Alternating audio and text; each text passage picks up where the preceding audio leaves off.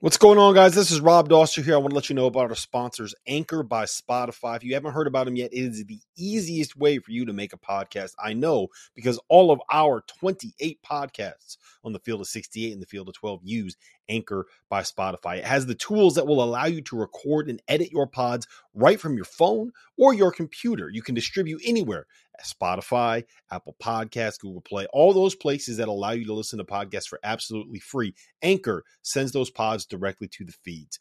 And here's the best part about it. Anchor is totally free. So make sure you download the Anchor app or go to anchor.fm if you want to get started on your own podcast.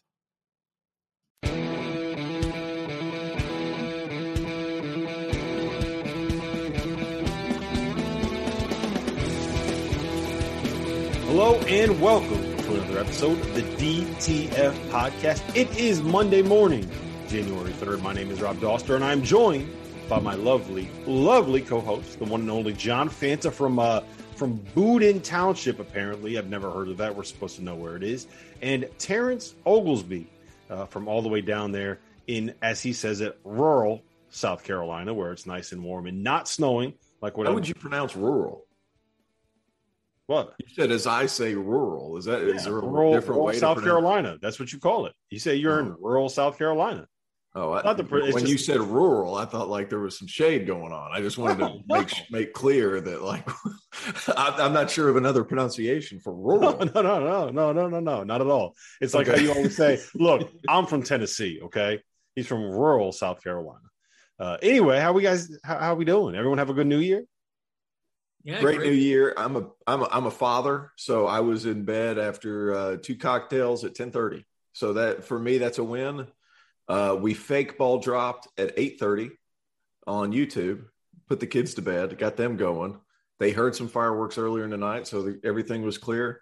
As far as I'm concerned, that's a good day because I got to do the After Dark show the next day. So it was perfect for me. Fantastic New Year. Was up to about 2:30 in the morning. Champagne was flowing, a little bit of Aperol as well. That's my girlfriend's favorite thing to mix in. Little Aperol spritz, huh? We know all about the Aperol spritzes in the Doster household. Little Aperol spritz. I'm sure you do. Your wife needs them. Yeah, she does. Put up with me. She needs a couple nights in a row. If you ask us, with how busy you've been, my friend. Great New Year's Eve. And right into New Year's Day, went over to the Prudential Center, took the short trip over to Newark, and saw a terrific nip and tuck, back and forth Big East basketball game between Villanova and Seton Hall. And the Pirates were down by 9 with about 8 minutes on the clock, 7 minutes on the clock. They come back. They go up by 1 with 2 minutes left. Justin Moore makes a big-time play and shot. And Villanova, despite nearly giving it away in the last 30 seconds, very uncharacteristic of them with some of the things they were doing. Bryce Aiken tried, but he came up just short, and so did a shorthanded Seton Hall team, which we'll get to later in the show. But just a terrific way to start the new year. Starting the new year with Villanova and Seton Hall with about 14,000 people in the stands was very refreshing on New Year's Day. Yeah, that looked like it was a fun atmosphere, and it's always an entertaining game when those two programs get together. It was a good Saturday of college basketball. You know, we had some bigger games that were wiped off the slate, but there was one matchup between two of the 4 undefeated teams left in college basketball as Baylor went into Hilton Coliseum and beat number 8 Iowa State. T.O., what do you make of the Bears at this point? I think it's fair to say they're coming off of a national title, right? We all know that. They're sitting at 13-0 this season. They lost 3 NBA players and an NFL tight end, and it looks like they haven't really lost a step. They might – I don't know if you want to make the argument that they're better than they were last year, but they are certainly good enough to win another national title. It's hard enough to repeat if you bring everybody back. Scott Drew has basically retooled his entire roster, and he's still right there competing for the national title, number 1 team in the country, 13-0 in the season. What do you make of these Bears? Unbelievable. How about just defensively, this team it's not they might be better. They are better than they were last year. And we got to have Scott Drew on the After Dark show. That was, man, by the way, that was really, really cool, especially after a win of that magnitude. their length on the perimeter. And Iowa State's good. That's a good college basketball team, a top 20 level college basketball team at this point because of the way they guard and the way they compete. And they have them competing every night. It's fantastic. But Baylor's length and size, just incredible. And Kendall Brown and Jeremy Sohan, when they've been needed to step up, they have. And defensively, they've bought into roles. And it's hard to get some of these young five-star kids sometimes to buy in to their roles that's needed right away. And they've been terrific. And they're not forcing the issue. Kendall Brown's in the top 10 in the country in field goal percentage. I didn't know that coming in. I read that this morning. Like, that's incredible for a freshman to buy into his role to that magnitude, especially one that was as highly touted as him.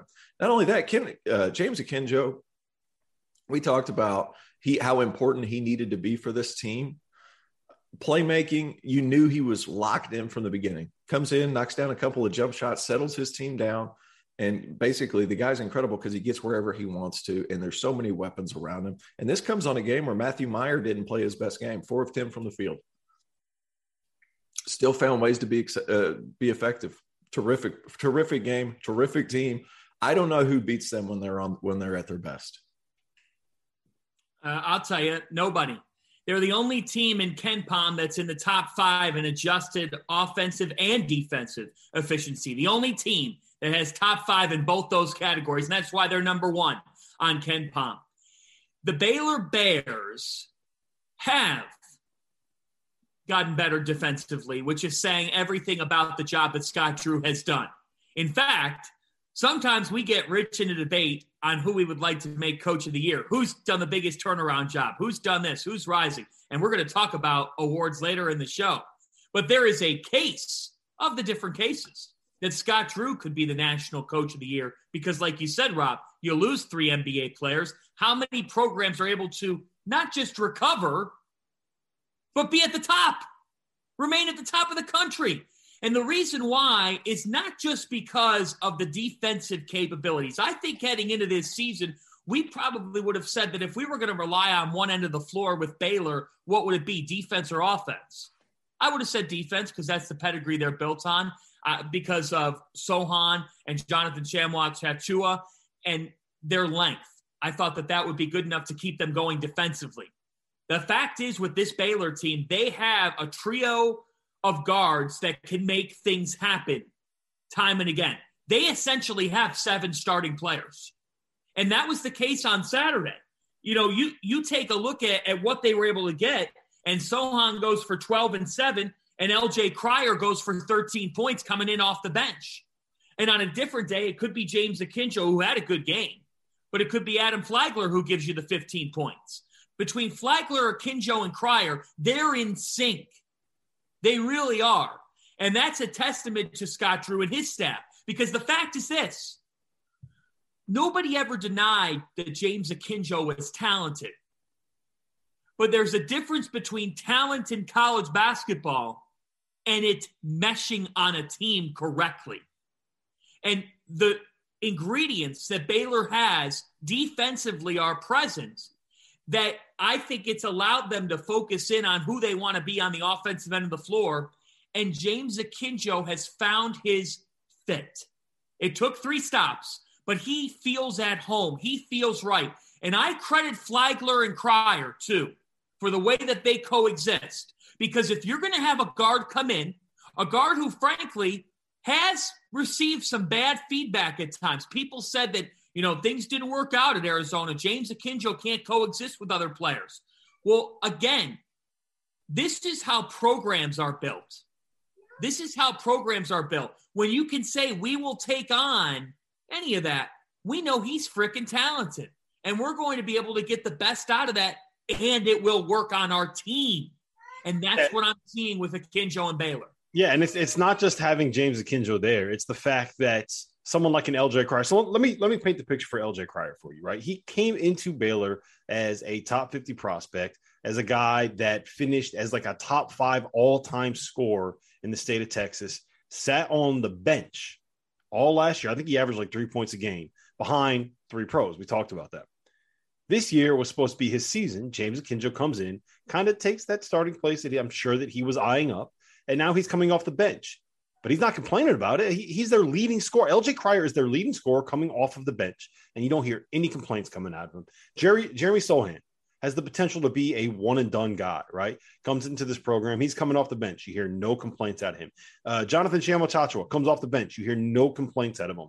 Fran Fraschilla made this point on the broadcast. They have 8 starters. You could bench 3 of their guys, right? You could take 3 guys out of that starting lineup, and you still have a team that's capable of going out and beating anybody in the country on the floor. That it's very hard to do, and they're all bought in and they buy it. T.O., you made this point the other day. I don't know if you said it on air or if you said it in one of our pre-production or what it was, but we often have conversations about who is the coach in college basketball that you would take right now to start a program. Who is the best coach in college basketball? Who is this? Who is that? Whatever the case may be. Yeah, he's 1A. And it's Scott Drew, and there's no argument for anybody else at this point, right?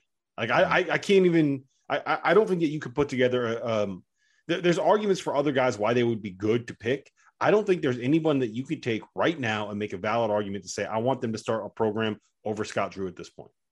And that's saying a lot. I mean, and I'm taking into account Coach K, Bill Self, everybody. It doesn't matter. Like over the past 3 years, I mean, who would you pick more than Scott Drew, especially what he inherited? And he's stuck with Baylor, and he's shown loyalty to that program, and they just continue to get better. It's unbelievable. And not only that, you want to go back to nerdy stats. That's such a nerdy thing. We talked about skip passes the other day with Wake Forest.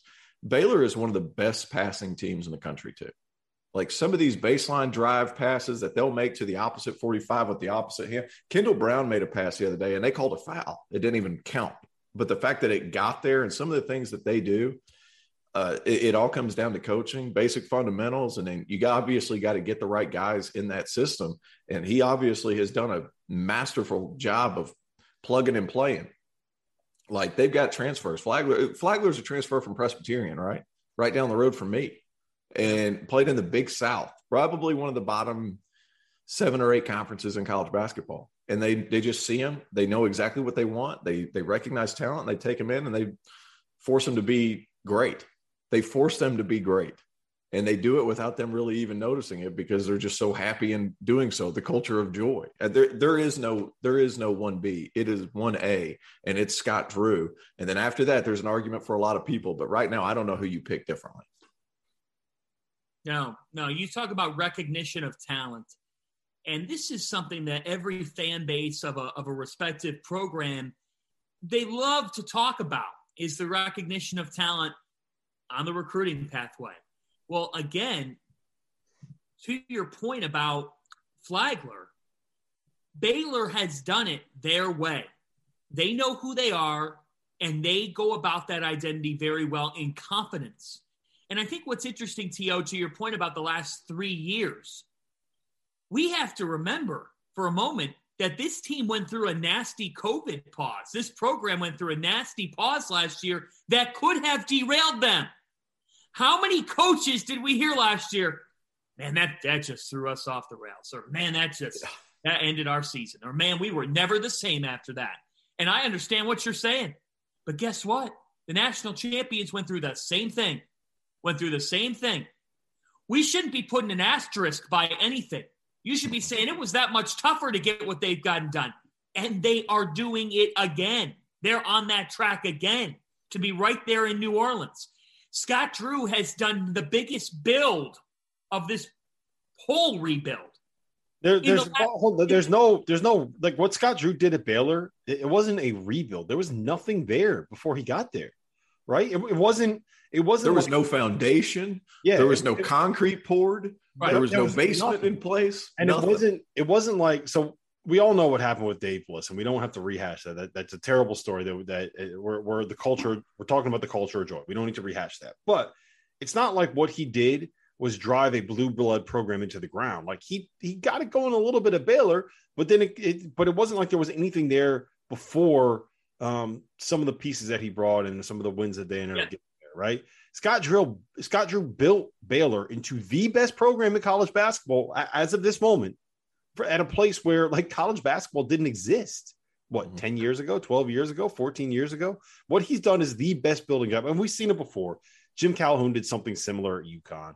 I think you could say Lute Olson did something similar at Arizona. There are a couple other examples that I'm probably blanking on right now that listeners of this podcast could tweet at us and let me know. But it's what he's done is absolutely remarkable. And like I said, the best building job. I want to put this into context and give it back to you, Fanta, because I know that you know the Big East and Jay Wright and that program better than anyone. When Jay won 2 titles in 3 years, that was more or less the same kind of core group, right? Like Arch left after the first title, and I think it was Josh Hart that was gone after the first title as well. They lost a couple of key guys, but it was like kind of that same, like Jalen Brunson's still there, Mikal Bridge is still there. You kind of have like that same core group in the program.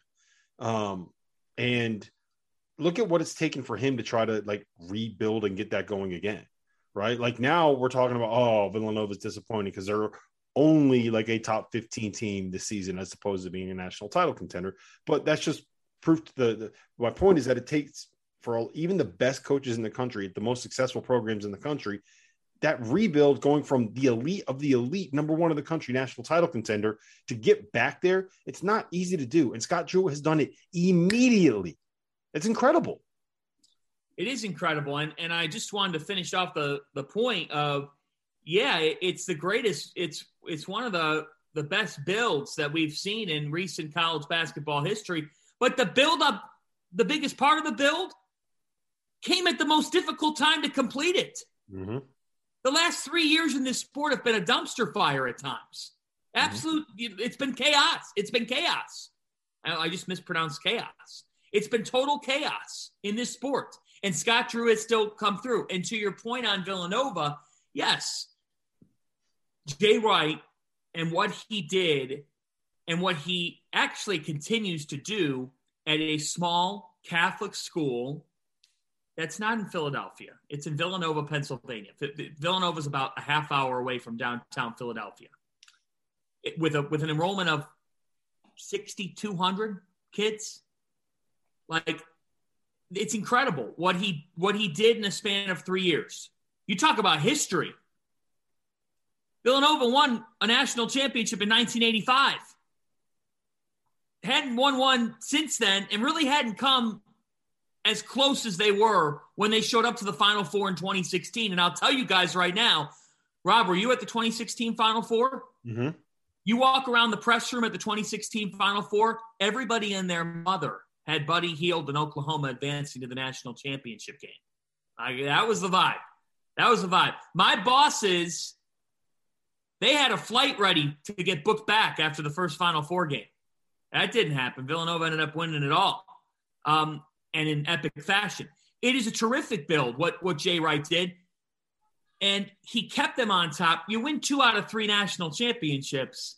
Like that's not supposed to happen that way. So that's why to do it in back-to-back years, that is insane. Like that is next level stuff. And if Baylor does that and they repeat, that's something that this sport in these times, it feels like the impossible. And yet in Waco, it is entirely possible because they have the best coach in the country right now. Yep, that's true. All right. So I also don't want to take away like what Tchamwa Tchatchoua, Flo Thamba, what some of those guys that came back mean for that team. I mean, I realize they lost their core with those 4 guys, but you also have to think like Tchamwa Tchatchoua is a big culture piece. Like that dude, everyday John, plays so hard every day. Flo Thamba accepts his role, doesn't mind being the dirty work guy and a rebound guy. The hardest part, though, is also getting those guys that everything can revolve around. And that's where the recruiting comes in. But to take away from Tchamwa Tchatchoua and say complete rebuild, the culture was still in place because they still had all those guys there. And I'm not blasting what you're saying, Rob, but like those guys that average 5 and 4, really important. Really, really important. And the fact that they're able to stay with what they were doing last year and improve a little bit, but still understand their role, even with new guys, that helps your program stay on track because there's no straying from what you know you're supposed to be doing and what you're good at. And I think that's a big part of role definition, and good on those guys for understanding their role, even in a changing dynamic of a team. Yeah. Every Supreme pizza needs the appropriate amount of toppings on it. That's right. you can't overload it with sausage and not have enough peppers if you're going to get all that on your pizza. You've got to have an appropriate allotment of toppings to make sure the ratio is proper. And that's the thing with Baylor, parts to the whole. Mm-hmm. Parts to the whole. Scott Drew's got the oven going right now. He's got a nice formula for a pizza that I'm buying. I've never been a big Supreme pizza guy. I'm not going to lie. Neither have I. You need like the one. I think you need the one topping, which is what, to your point, which is what makes what Baylor is doing right now so impressive, right? Yes. Yeah. They don't need one. They don't need just one player. They really have, like, to T.O.'s point, you need those guys on your team because you can always count on them. You can always count on Thamba, on Samoa Chachua. They've been in the biggest games. That's why going to Hilton Coliseum, did Baylor look rattled? No. That says a lot because you said it, Rob. There's not a play. Actually, that's a great point because they are – it's unbelievable how poised those guys are in some of, like, the biggest moments, right? Like, there were a couple of possessions at – look, Hilton Magic, it gets loud in that building. It's incredible. And there were a couple of possessions where Iowa State was putting real game pressure on Baylor in the second half.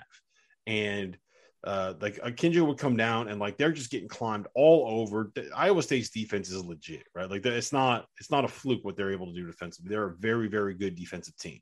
And Baylor would just come down and they're just getting worn out defensively, and they would just kind of go through their stuff, work the ball around. They wouldn't get sped up. They wouldn't get rushed. And then all of a sudden, out of nowhere, Adam Flagler attacks closeout, dribbles into a 15-foot pull-up, and, you know, you bang home a shot that silences a crowd. And that's a tough shot. And it doesn't look like Baylor gets flustered at all. Like, nothing rattles them.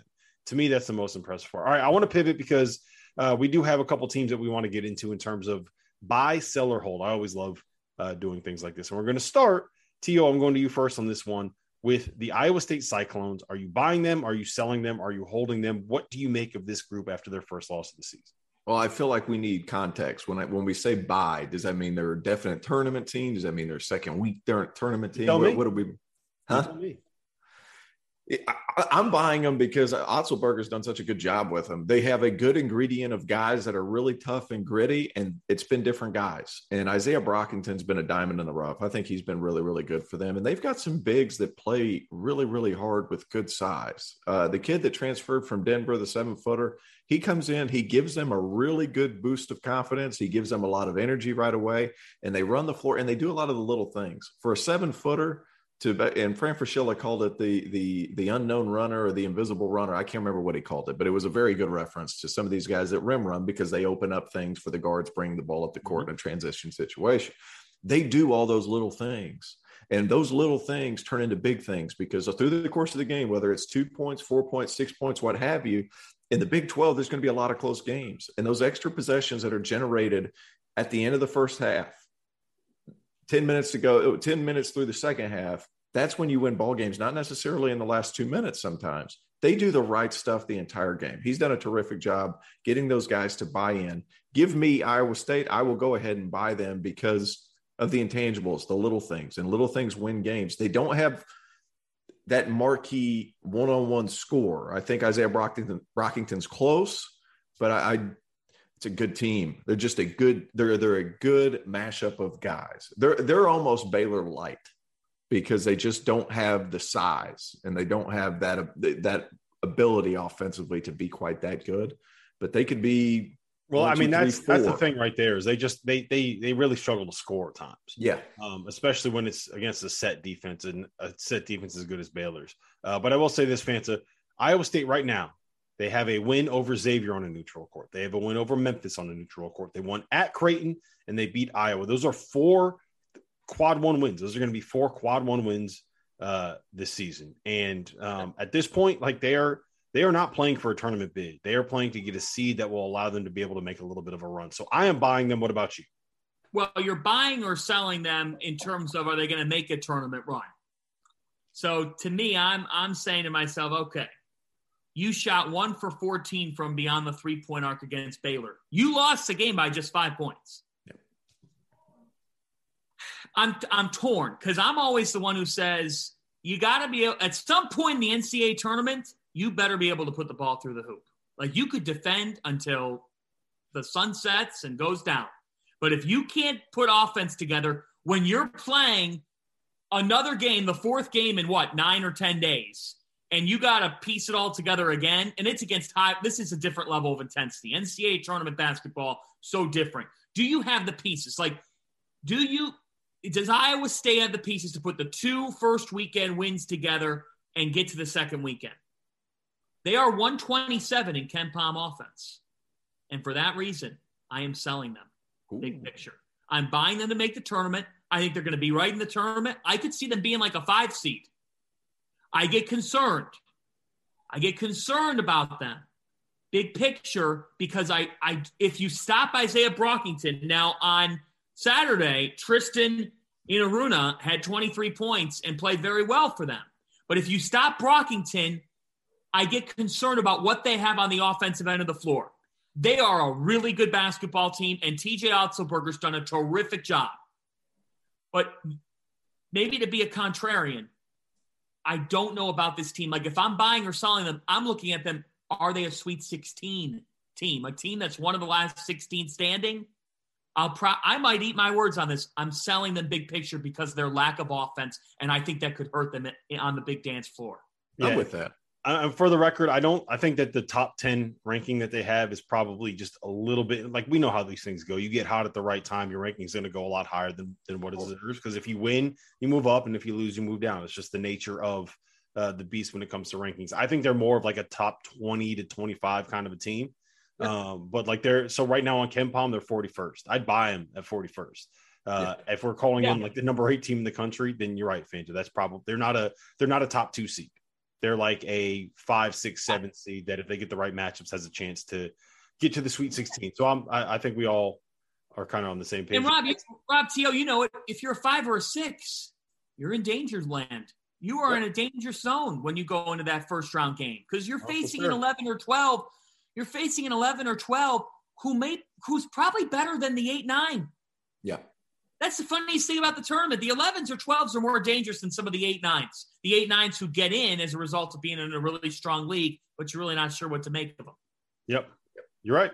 All right, next up, Fanta, we're going to you first on this one. The Creighton Blue Jays currently sitting at 3-0 in the Big East. We had Greg McDermott on After Dark last night. T.O. was all fired up to ask him questions about Ryan Hawkins. We know how T.O. feels about these Blue Jays. They are coming off of a thrilling double overtime win at Marquette. What do you make of Creighton? Are you buying them? Are you selling them? Well, when I'm buying or selling Creighton and I'm at the store, I'm buying or selling on, will they be an NCAA tournament team?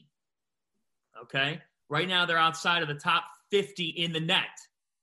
I think from what I saw, they were 53 this morning. Let's check on that. The Creighton Blue Jays are deserving of the bid if the tournament started today. I am buying them for the reason of Ryan Hawkins is a winner in every sense of that term.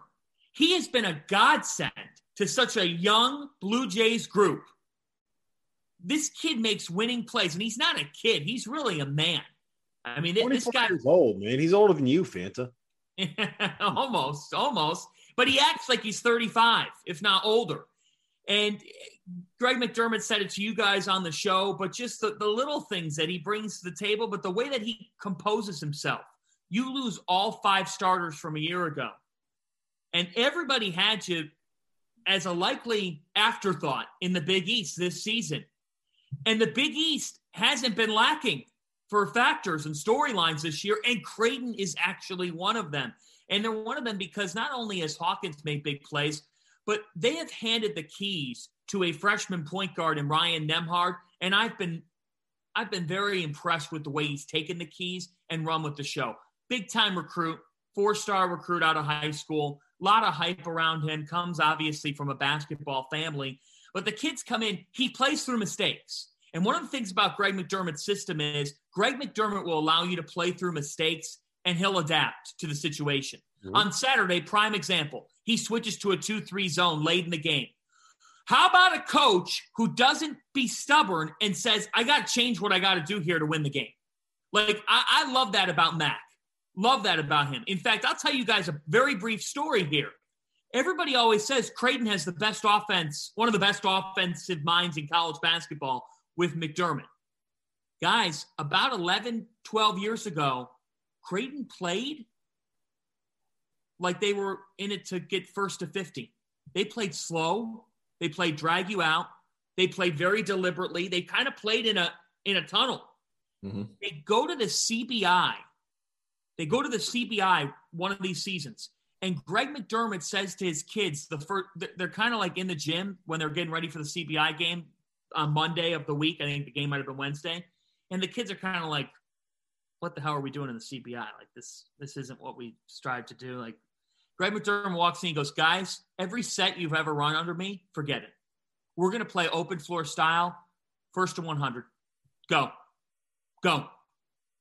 He hasn't turned back. He had a total come to Jesus moment because of the CBI. Who would have thunk? And they changed their way. They haven't changed since. It helps when you bring in your son, who's the all-time leading scorer and racked up Naismith Award after Naismith Award. Look, I just think that with Creighton, it is a direct example of a program. In fact, they're one of only 6 programs in college basketball that has accounted for 20 or more wins in 21 of the last 23 seasons. They just win. They just win, baby. And this year they're winning again. And I'm buying the Blue Jays. Yeah, I am as well. I did a big story on that, what you're talking about right there, and the change that McDermott made. And it also helped when at that moment he realized what he had coming back was a team with a bunch of point guards and a front line that might end up being Ethan Wragge and Doug McDermott. So he was like, this whole like play through the post thing. I don't know if it's going to be able to work now that we're going to the Big East. So those teams, look, Ethan Wragge was one of my favorite players of all time to watch. That dude just bombed from like 35 feet. Tio, do you remember this guy? No, I don't remember that guy. He had a big old beard. He was 6'7". He couldn't dribble. All he did was catch the ball. Like he couldn't run. He couldn't guard. He couldn't do anything except shoot 35 footers. I'm not like you think I'm joking. I am not joking at all. He couldn't do anything but shoot 35 footers. Tio, I'm sending you a clip after we're done. Rob, first year of the Big East, right? 2014, MLK Day. Oh, I remember. I was in the building at it was at Wells Fargo.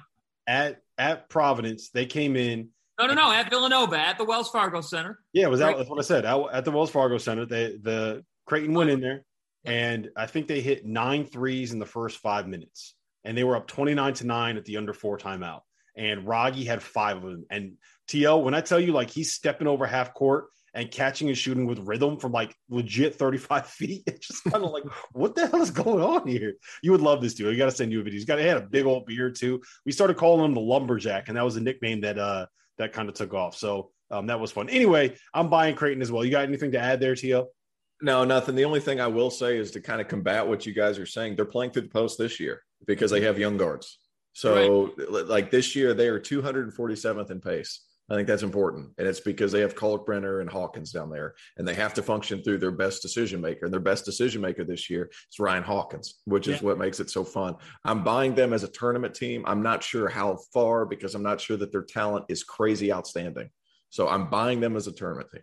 I think that they're better defensively than they've been in the past with Kalkbrenner kind of anchoring things in the middle. So to me, they're shooting 31, 32% from 3 right now. If that comes up, if they become a team that can shoot like 36, 37% from 3, and all of a sudden they can space it around Kalkbrenner, then they become a different team. But my part of the reason I'm buying them is because I'm looking at that trajectory and it's going like this. And I know I trust Greg McDermott to figure things out. So I just think it's going to keep kind of going. Does Kalkbrenner look huge? Yes. Like whenever he's on the floor, he looks huge. But now it has a little bit to do with Ryan Hawkins being 6'7". But like Kalkbrenner is massive. Is he the best rim protector in the Big East? No, I don't think so. Where do you go with that? Well, in terms of rim protection, I define that as a couple of different things. But if you're asking me to have one kid in the Big East protect the rim, the name of that kid is Isaiah Whaley from UConn. I mean, I just think Isaiah Whaley is a shutdown defender from 10 feet inside because I've seen him shut people down. The wrench, Fanta. That is the wrench. Put some respect on his name. Big time. Big time. There's a reason why the coaches, it tells me everything you need to know, because Terrence, the nation doesn't know about the wrench very well, but the coaches voted him Big East Co-Defensive Player of the Year last year. That's all I need.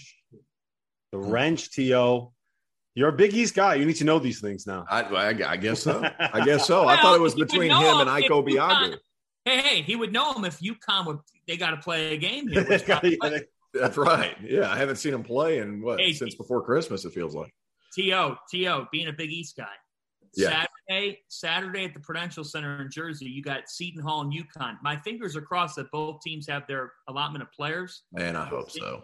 Could you imagine what's going to be the light? What is life going to be like in the post when those two teams meet?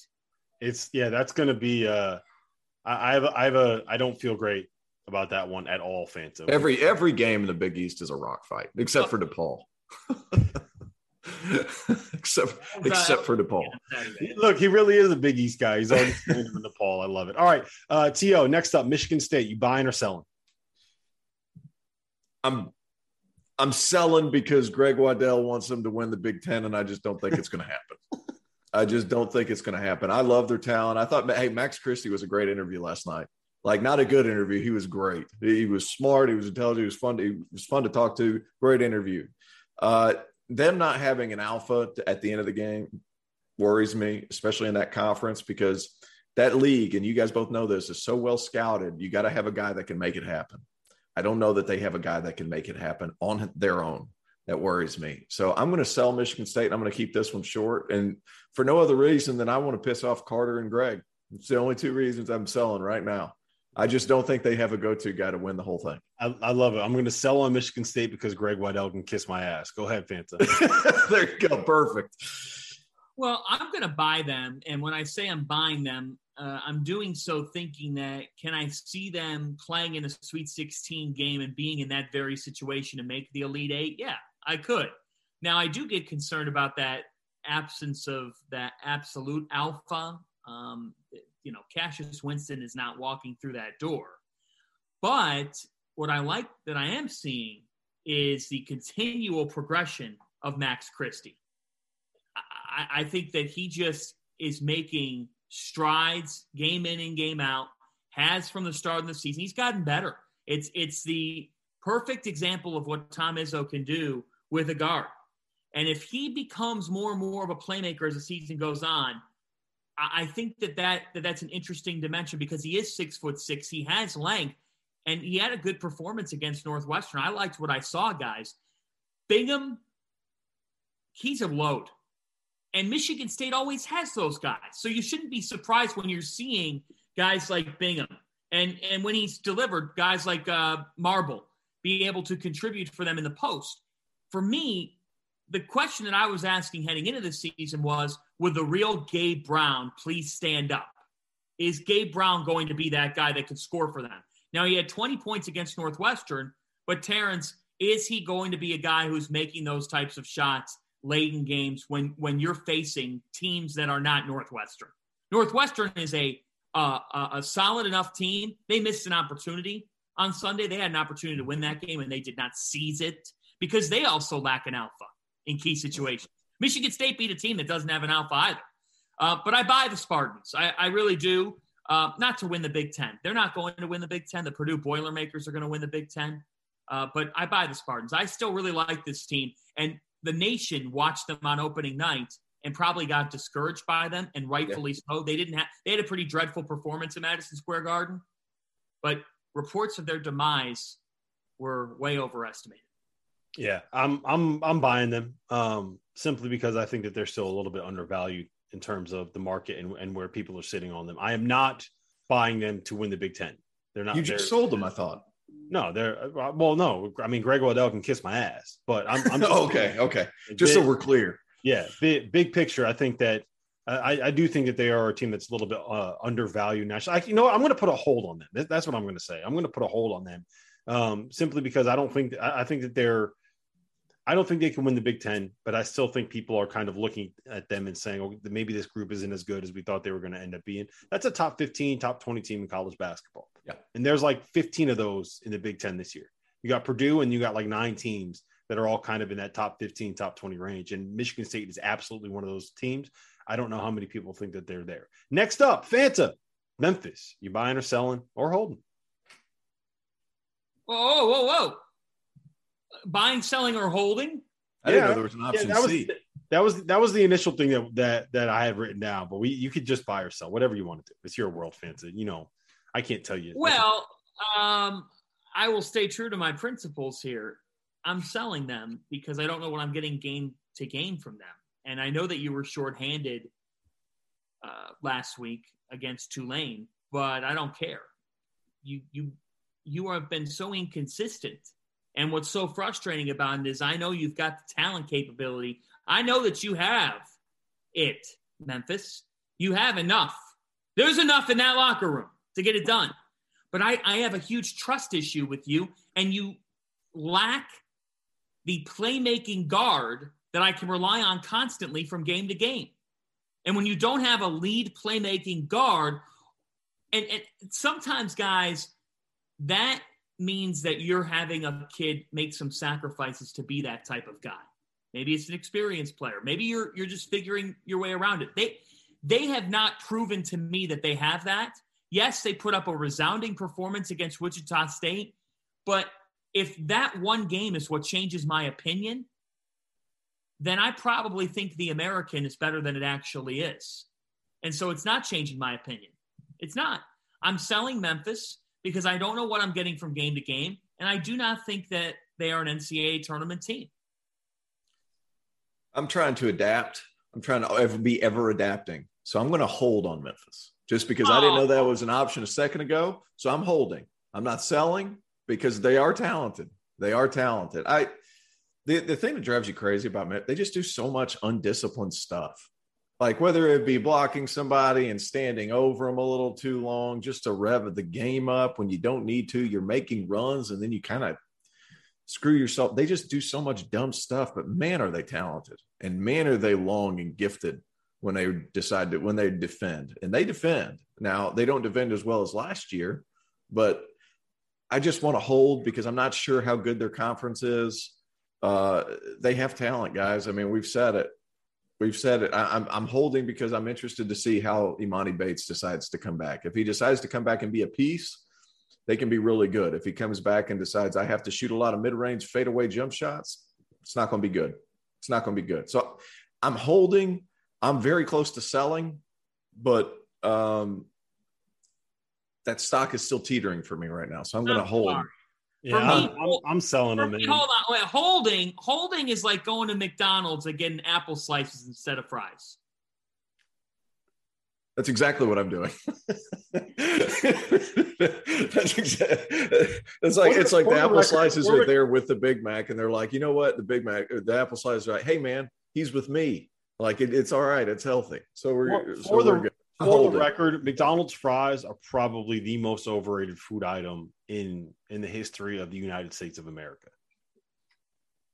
Whole nother conversation. McDonald's fries, but I feel like you might have overrated. You might have really hurt Fanta right there. If you don't eat those things in the first like 3 minutes, they come out of the fryer. They become old. They become cold. They become stale. Nah, I'm good. Well, you're not holding on to them. I'm good. Nobody's holding on to them. You eat them in one setting. You need to eat them immediately. If you don't eat them within the first 3 minutes, like you probably get like 2 or 3 good fries out of a batch of McDonald's fries. It's fast food, not leftover food. It's overrated. Yeah, not even leftovers. You take 2 bites out of a cheeseburger when you're you order them in a restaurant, right? You go and you sit down at the table. You take 2 bites out of your cheeseburger and then you eat a fry. The fries are already gone. Not good enough. I am so upset right now. Yeah, completely overrated. It's not even close. Give me Burger King's fries over McDonald's fries any day of the week. You know what? Yeah. Give me Wendy's fries over McDonald's fries any day. I have a sense. And you know what? And here's the biggest thing. Give me Taco Bell over any of those terrible burger chains any day of the week. Taco Bell, without a doubt, is the single best fast food restaurant in the United States of America. It's not close. Do you guys have grilled cheese burrito the other day? They made a grilled cheese burrito. You know what they do? Oh, Terrence. Theo, you know what they do? We had cookout. We wish we had cookout, man. Yeah, we don't have that up here, man. Come on. Yeah. This is New Jersey. I need to start looking into real estate up there and open a cookout. Cookout, baby. Cookouts so where you good. can get 7 things for $3. It's the best. You feed your family for $12 at Cookout. That's right. I've done so on many occasions. I can tell you right now, though. Here's the one thing Doster said that was correct in all that analysis. I'm going to let y'all in on a little something. Little Bird told me. Someone from the field of 68 will be finding the nearest Taco Bell during the Final Four. That's all I'm going to say. Yeah. Okay. Down in New Orleans. Taco Bell's going to come in handy. Okay. Mm-hmm. I'm going to shove a Crunchwrap Supreme down Matt Norlander's mouth. What? I've missed all the context here. I have no context to the story. I just love Taco Bell, especially late night after a couple bourbons. Come on now. Yeah, it is good. Taco Bell is great. I'm telling you, you got to try. Have you tried the grilled cheese burrito yet? They make the burrito and they put Fritos in the burrito, right? You got Fritos inside the burrito. Fritos inside the burrito. And then you know what they do? They lay a little bit of cheese on the flat top and they take that and then they take that burrito and they put it on that cheese that's cooking on the flat top and then they wrap it up, right? So you have like the melted cheese on the outside, but it's crispy because it's been sitting on the flat top. It's unbelievable. It's one of the greatest inventions in American history. You finally found something better than Baylor's defense. Yes. Well, that's the one thing on this planet that's better than Baylor's defense. All right. Last buy, sell, or hold before we get into our midseason All-American teams. That is Texas. T.O., I'm going to you first on this one. I'm buying in the fact that I think they're a good team. I'm selling in the fact that at preseason, everybody's saying they're a national championship contender. They're not that. So I'm going to go sell. Their top end talent isn't what a lot of other teams are, especially in that league. I'm selling because they're not overly athletic. They don't score at a great enough rate. They haven't really played anybody, and they do defend. They do defend. Chris Beard's team offensively throughout the course of the season, they always get better. I just worry, Marcus Carr finally had a good game. I worry about them offensively, especially come tournament time. Well, I think that is the right kind of analysis with them if you looked at their first 13 games. And I agree with you. Like, I thought that there were a number of occasions where they could have found a way to get the lead a couple of weeks ago. When they were at Seton Hall, they didn't score a basket in 7 minutes of game time. In 7 minutes of game time. And they lost narrowly, too. They could have won that game had they put in 2 threes in that span even. Mm-hmm. But one of the points that you made is Chris Beard with some time. Yep. Despite everything, they are 11-2. The 2 losses are at Gonzaga and at Seton Hall. If they welcome both those teams into Austin, one of those is flipping. I'm buying them. I think the Longhorns have unwritten chapters, and Marcus Carr showed us what can happen when he gets going. I think it's taken some time. But look, athleticism, length, you could talk about the fact that they're lacking in some areas. The fact is this, you've got Courtney Ramey, Andrew Jones, and Marcus Carr on your team, and they don't. If those 3 can get the wheels on the bus going, and Chris Beard evolves some of the length that he has, because he's got depth. I think he's got to figure out a little bit on his rotations and whatnot, but I'm buying. I'm still buying Chris Beard and the Longhorns. I will take someone that's willing to sell some Texas stock, and I'll buy it because I trust in that coach. And at the end of the day, I do know that they have a guy that on his best day could be an All-American candidate. Yeah, see, if their guards are going to play the way that they did against West Virginia on Saturday, then it becomes a very different conversation. Marcus Carr had 20. Courtney Ramey went off in the first half. Andrew Jones had a bunch of shots. If those guys are playing like that, then there's a real conversation to have about them being a top 3 team in the Big 12. As it stands, T.O., I made this point on After Dark on Saturday. I think the Big 12 2 years go like this. Baylor, then a level. Kansas, then a level. And then you have Texas, you have Iowa State, and you have Texas Tech. Yep. And I think that Texas can be the top of that group when their guards are playing well, if they can kind of figure some things out with their front court. But for my money, this is a team where there's a lot of good pieces, but we talked about it with Michigan State. We talked about it a little bit with Iowa State. Like, who's the alpha that you trust to give the ball to and just go out and make a play? Is it going to be Marcus Carr? Is that going to be him? He's a guy who heading into the season was 14-40 in his career in conference play, right? So I'm not ready to sell them yet, but I kind of need to see it before I go all in. The hype in the preseason got a little bit out of control, which is kind of what happens when Chris Beard adds a couple transfers and Jeff Goodman starts to have a chance to talk about it. Jeff Goodman likes Chris Beard more than John Fanta likes McDonald's fries. That's a fact. That's a proven fact.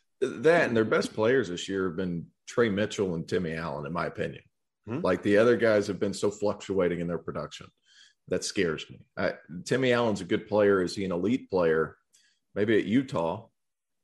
And I think Trey Mitchell's really, really good. I don't know if they have enough offensive consistency to be that level of a team like we were talking about at the beginning of the season. So I got to sell that one. I'm going to sell it. All right. Let's end this podcast. We're going to do a little bit of, I don't know if we should call it mid-season or like non-conference or player of the year, fair, or whatever it is. But as we go from the non-conference portion of the schedule, calendar flips, to the league portion of the schedule, it's a great time to kind of reevaluate what our preseason All-American teams look like, what our player of the year awards kind of look like, what our coach of the year awards look like. So I just want to kind of reset a little bit with there. So let's start with our mid-season. I'm going to call it mid-season, our mid-season player of the year. Fanta, I'm going to you first on this one. Who do you have as your mid-season player of the year? Ochai Agbaji from Kansas. Just phenomenal in the way that he has evolved into a 3-level scorer. He's worked on the things that he needed to work on. I think he's taken some strides on the defensive end of the floor. You can tell that this was a guy that could have heard his name called in the NBA draft, but decided to come back, and Bill Self and his program are benefiting. 20.5 points per game, but the ability to score 30 on any given night. Like, there's no question about it. You give him higher volume and he's going to hit. He is shooting 54% from the field. This is someone who takes a lot of shots, but he doesn't need any unnecessary ones. He doesn't need to do too much. The game comes naturally to him. And the fact that he's 6'5" and can beat you from the perimeter, if you over-anticipate, he will take you off the dribble. He can float. I just think his total skill set is that of a guy who is the best player in college basketball thus far this season. There are other extremely talented players, but mid-season player of the year, from what I've seen, and for what he means to his team, for the meaning that he has to Kansas's national championship hopes, their hopes hinge on that man. Ochai Agbaji, my mid-season national player of the year. Where you at, Tio? I love Ochai Agbaji, but just for the sake of argument, let's go Johnny Davis at Wisconsin. How good are they with him on the floor? I mean, that guy, he is a walking bucket. Doesn't matter where he's at on the floor. He will find a way. Does it with a lot of mid-range jump shots. I know that's against conventional wisdom, but if I were to pick a backup, I would go Kofi Coburn. I think people have forgot about him because he's been dominant for so long. That guy's been absurd. Almost 22 points a game, which is 4th in the country, 12.1 rebounds, which is 3rd in the country. And not to mention, he's just an intimidating presence defensively. I think it's 1A and 1B for me right there. I love Agbaji. You can make him 1C if you want to. There's been a handful of players in middle America that have been fantastic. Yep. There are a lot of guys. The thing that's great about this year is there's no clear-cut favorite for preseason national player or for national player of the year right now. Neither of you guys mentioned Drew Timme, who was the consensus national player of the year heading into the season. I'm not going to mention Drew Timme either. I am going with Wendell Moore. I think that he has been the best player for Duke this season. I think that his emergence as a guy, listen to the numbers that he's putting up right now. 17 points a game, 5.7 boards a game, 5 assists per game while turning the ball over less than twice per game, 1.4 steals, and shooting 41.3% from the floor. Like, he's gone from being a guy that was like, yeah, you know what, he was probably overrated coming into Duke, to looking like a lottery pick because of the things that he can do defensively, his ability to pass. Like, he has, to me, emerged as that kind of quintessential, ideal veteran presence on a team with a bunch of young talent. And that's exactly what this Duke team is. AJ Griffin, Trevor Keels, Paolo Banchero. They got a ton of freshmen on that roster that are super talented, and they're anchored by a veteran who, by the way, is a junior at Duke and has never played in the NCAA tournament. So he's got motivation to be great as well. So I think for me right now, Wendell Moore would be the National Player of the Year. What about National Coach of the Year? Fancy, you already said you're going with Scott Drew, right? I'm going with Scott Drew. I also am giving consideration to Tommy Lloyd at Arizona because I just think that what he's done with that group of players has been really exceptional in year one. But if I had to use my vote on one coach, it is Scott Drew. And somebody might say, well, that's a cop-out answer. They're the number one team in the country. Guess what? Nobody had them in the top 4 or 5 of the country heading into this season. People didn't think that they would be number one. Again, they have been. I'm going with Scott Drew. Look, you earned it. You earned it, Scott Drew. You had to earn it with this group, and he has thus far. Yeah, I think the answer is either Scott Drew or Tommy Lloyd. Those are the two guys that I have written down. All due respect to someone like a TJ Otzelberger, and there's a couple other guys that deserve to be kind of in that conversation a little bit. For my money, it's either Tommy Lloyd, who has basically turned Arizona from a team that was kind of an also-ran, not even considered as a Pac-12 contender, to being someone that can win a national title. He's taken a group of kids that someone else recruited and turned them into basically Gonzaga light with the way that they play. Ton of fun to watch. Bunch of pros on that roster. To me, it's one of those two. I would probably lean a little bit towards Scott Drew at this point, T.O., but to me, it's if you're not picking one of those two guys, then you're out of your mind. So puts a lot of pressure on you right now. Who you got? Scott Drew. Sleeper pick that could develop into National Coach of the Year, and I think you guys need to keep an eye on it. Steve Forbes. I love Steve. No, not Steve Forbes. The guy who, if he's able to help his team get through his conference, and it's the American Athletic Conference with all the injuries that he's been dealt with. My main man, Kelvin Sampson, like they've had 2 losses. One to Wisconsin on a neutral floor, 2-point loss. One to Alabama on a controversial last play, 1-point loss. Still a very good team. If with all the injuries they've had, if they're able to still go and win that league, he needs consideration. But as of right now, I'm going Scott Drew just because what he's doing is phenomenal. Yeah. All right. So let's get into our first team All-Americans. And look, I'll tell you what, this was tough to put together. Like your first team All-American, second team All-American. I have 12 guys. Basically, I whittled it down to 12 guys, and I think every single one of them has a very strong argument to be a first team All-American right now. So this is kind of what I came up with, I guess. So I'm going to start. I'm going to have it's Big Ten heavy, and there's no real true point guard on my first team, but I'm going with E.J. Liddell, Wendell Moore, Johnny Davis, your boy Ochai Agbaji, Fanta, and Kofi Cockburn. To me, that's my first team All-American. 3 guys from the Big Ten, plus my preseason or plus my player of the year, and plus Fanta's player of the year. You guys got any disagreements with that group? I had Agbaji, Cockburn, Johnny Davis, Liddell, and then I threw in Benedict Mathurin, but I could throw Benedict Mathurin to the second team for Wendell Moore. So with that in mind, I don't have any disagreements with you, Mr. Doster. I'm with you. What do you got, T.O.? I had a hard time breaking up between first and second team, but it's hard to argue with any of those picks. Obviously, other guys that let's see, who were the 5 you picked again? I'm sitting here looking at my list right now. I didn't break them up. E.J. Liddell, Wendell Moore, Johnny Davis, and Agbaji. Fanta has that as well. I went with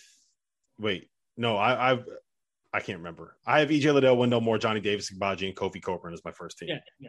Yeah. I have Oscar Tshiebwe. I think he deserves to be in that conversation. If you average 15 and 15, I think that's noteworthy. I have Big Sheeb on my second team. So my second team is the homie James Akinjo, Jaden Ivey, Benedict Mathurin, Paolo, and Oscar Tshiebwe. That's my second team. And the two guys that I could not find a place for that deserve to be a first or second team All-American are Jabari Smith and Drew Timme. To me, there's 12 guys that are in consideration for this right now. It's those 12. So what do you guys have second team? I'll just give you my 11. I have 11. Kofi Cockburn, Oscar Tshiebwe, Ochai Agbaji, Alondes Williams, throwing him in there because he's been really, really good. Wendell Moore, Paolo Banchero, Johnny Davis, Jaden Ivey, Benedict Mathurin, Jabari Smith, and EJ Liddell. I think those guys all deserve consideration. My second team is a 6-member team. We have a tie for the last member, which sometimes there are ties, especially in this weird voting. There seems to be one extra member of a team, and everyone's like, why are there 6? Well, there's 6 because they don't want to break up the tie and they give it to the same. No, I'm not going to let you have a tie here. You got to make a decision. If I had to not put Drew Timme on an All-American team, I'm holding you to it. I'm putting your feet. You know what I'm doing? I'm lighting that fire, right? I'm taking your feet and I'm putting them on that fire. You got to make a decision here. All right. I dropped Drew Timme from an All-American team. You can't. Okay. You're letting me hang out in the wind. You let me take bullets out here. I thought we were teammates, Fanta. Well, he hasn't played. I mean, look, he hasn't had the season we thought he would have. Still, he had an amazing game against Texas and had a really nice start to the season. So I'm not going to penalize him. I'm going to keep him on the second team. I'm probably going to get some negative reviews for leaving Oscar Tshiebwe off of my second All-America team. But guess what? I think, and this, Oscar, you're a really good player. But I think you benefit because Kentucky's backcourt at times has been so inconsistent. So you rack up numbers as a result. Sorry, that's just what I think. My second team would be Paolo Banchero, Jabari Smith, Benedict Mathurin. Since I had to slide him to the second team, he's been an All-American. Benedict Mathurin has been – he's the biggest reason why Arizona is what they are. Drew Timme gets on there. And then Colorado State's David Roddy. Yes. I like that. I love it. I don't like. Hey, Drew Timme hasn't had an All-American season. Like he's struggled he's struggled when they've played big athletes, and with Gonzaga, they're not going to have that many opportunities to show out. Like whenever he has to play well in those big games. I don't think he's been worthy of an All-American this year. Sorry. That's why I dropped him. That's why I have him. I think I probably would put him on a third team spot, but that's why I slid him off. But you mentioned David Roddy because I said one of the things I want you guys to have here is what we call our League Pass MVP. And I don't know, like for people that watch the NBA, there's NBA League Pass, which is the League Pass teams. And I think it's Zach Lowe that always puts out the League Pass ratings, which are the most fun teams and players to watch that aren't going to be the teams that show up on TNT or on ESPN or on ABC. There aren't the Warriors and LeBron or Steph or any of these huge names. So I have 2 that I wrote down. I got David Roddy from Colorado State, and I went with Taran Armstrong. Do you guys know who Taran Armstrong is? Yes. Yes, I do know who that is. Yeah, he is a point guard from Australia who is I think it's fair to say a wizard with the basketball. Plays for Cal Baptist and just a fantastic passer, a ball screen maestro. That if you have a chance to be able to watch him play, it's ridiculous the things that he's able to do on a basketball court. So definitely have a chance to tune in and watch him if Cal Baptist plays big games. Those are 2 guys. I mean, David Roddy is going to be in the NCAA tournament. Colorado State's that good, but I'm really hoping that Cal Baptist found his way to get in the dance because we need to see Taran Armstrong against teams that are at that level. It's just too much fun not to. Go ahead, John. Go ahead, Fanta. You got your 2 guys or one guy? Yeah, I mean, I'll give you 2 guys that stand out to me that get that league pass, and I got to start with Michael DeVoe at Georgia Tech. I mean, guys, for those listeners out there, if you have not seen Michael DeVoe play, or if you're just like, it's Georgia Tech, I don't have to watch them, you are missing out. You're missing out. And you should be watching Georgia Tech because of him and Josh Pastner's face shield. But Michael DeVoe gets the League Pass award for me. He's a thrill. He is a thrill to watch. And then the second guy that could step on the floor in the Horizon League tournament and do some crazy things is the nation's second leading scorer that you probably don't know a lot about. His name is Antoine Davis. Yeah, he's good. He averages over 22 points per game. This kid has hit 49 threes on the season. 49 of his 79 field goals made are threes. Antoine Davis, baby, from Detroit Mercy. I got my eyes on the senior, 6'1" senior, giving him some love for the league pass. If you're on ESPN Plus one night and you see Detroit Mercy playing, turn them on because Antoine Davis is going to hit some shots, and he's going to be real fun to watch while doing it. He'll take some wild ones and he'll make some wild ones. That's a good pick. Yeah. I love a guy who's willing to take some wild ones and make some wild ones, you know? Yeah. I love the no, yes shot. I tweeted on Saturday, like, Bryce Aiken keeps taking these types of shots, and he keeps finding ways to make some of the wild ones. We love that in college basketball. It's where those shots live. It's where Ron Hunter's son can hit that type of shot in the NCAA tournament. Which, by the way, might be the most underrated shot in NCAA tournament history, the one that R.J. Hunter hit. That was unbelievable. You have the son hitting a game winner while his father, who is on a scooter because he tore his Achilles celebrating another win, right, falls off the scooter on national television. That is I can't believe that people don't rank that. To me, that's like a top 5 NCAA tournament moment of all time. We got like Jalen Suggs shot. We got Chris Jenkins shot. And to me, like that RJ Hunter shot is right up there. Am I crazy? No, that was a good shot. It's pretty cool for him to do in front of his dad too. Yeah, it's so good. Man. Top 5 is that's quite the great. It never in the second round. I'll go watch it right now, and it never doesn't make me laugh. Mostly just because, like, you know how ridiculous Ron Hunter is. Yeah. Well, if you're putting that in there, then you got to put Jesperson on the half shot. Jesperson's half-court heat for Northern Iowa. Of course, that's great. It's a half-court shot, but like we're never going to see anything like that again. You're never going to see a son hit a game-winning shot for his father, the team that his father coached, while his father is on a scooter, and while he's celebrating, it sends him flying on his back like a beetle that's stuck on his back and he can't get up. It's so. What about the Bryce? Was the Bryce Drew shot? Was his dad the coach? Yeah, Alpo. Yeah. Yeah, that one's pretty cool too. That one's up there too. Yeah. There's a reason why when you see all of the commercials, that's always there. And I cannot believe for the life of me why RJ Hunter's shot is not there as well. We need to make this happen. Yeah, that was awesome. Yeah, I got stuff back there in the back of my head. It's like a lazy Susan. Every now and then, like, it'll roll and I'll hit something. Let me go League Pass, and I'm going to be selfish. Guy plays for Furman. I get to watch him a lot because I call a lot of their games. Jalen Slauson is a problem. Like, they've got 3 guys on that Furman team that are really good. Alex Hunter's 4th in the country in three-pointers made at over 50. Mike Bothwell's a big-time scorer, had 30 at Louisville in an upset win. But Jalen Slauson's what makes that whole team go.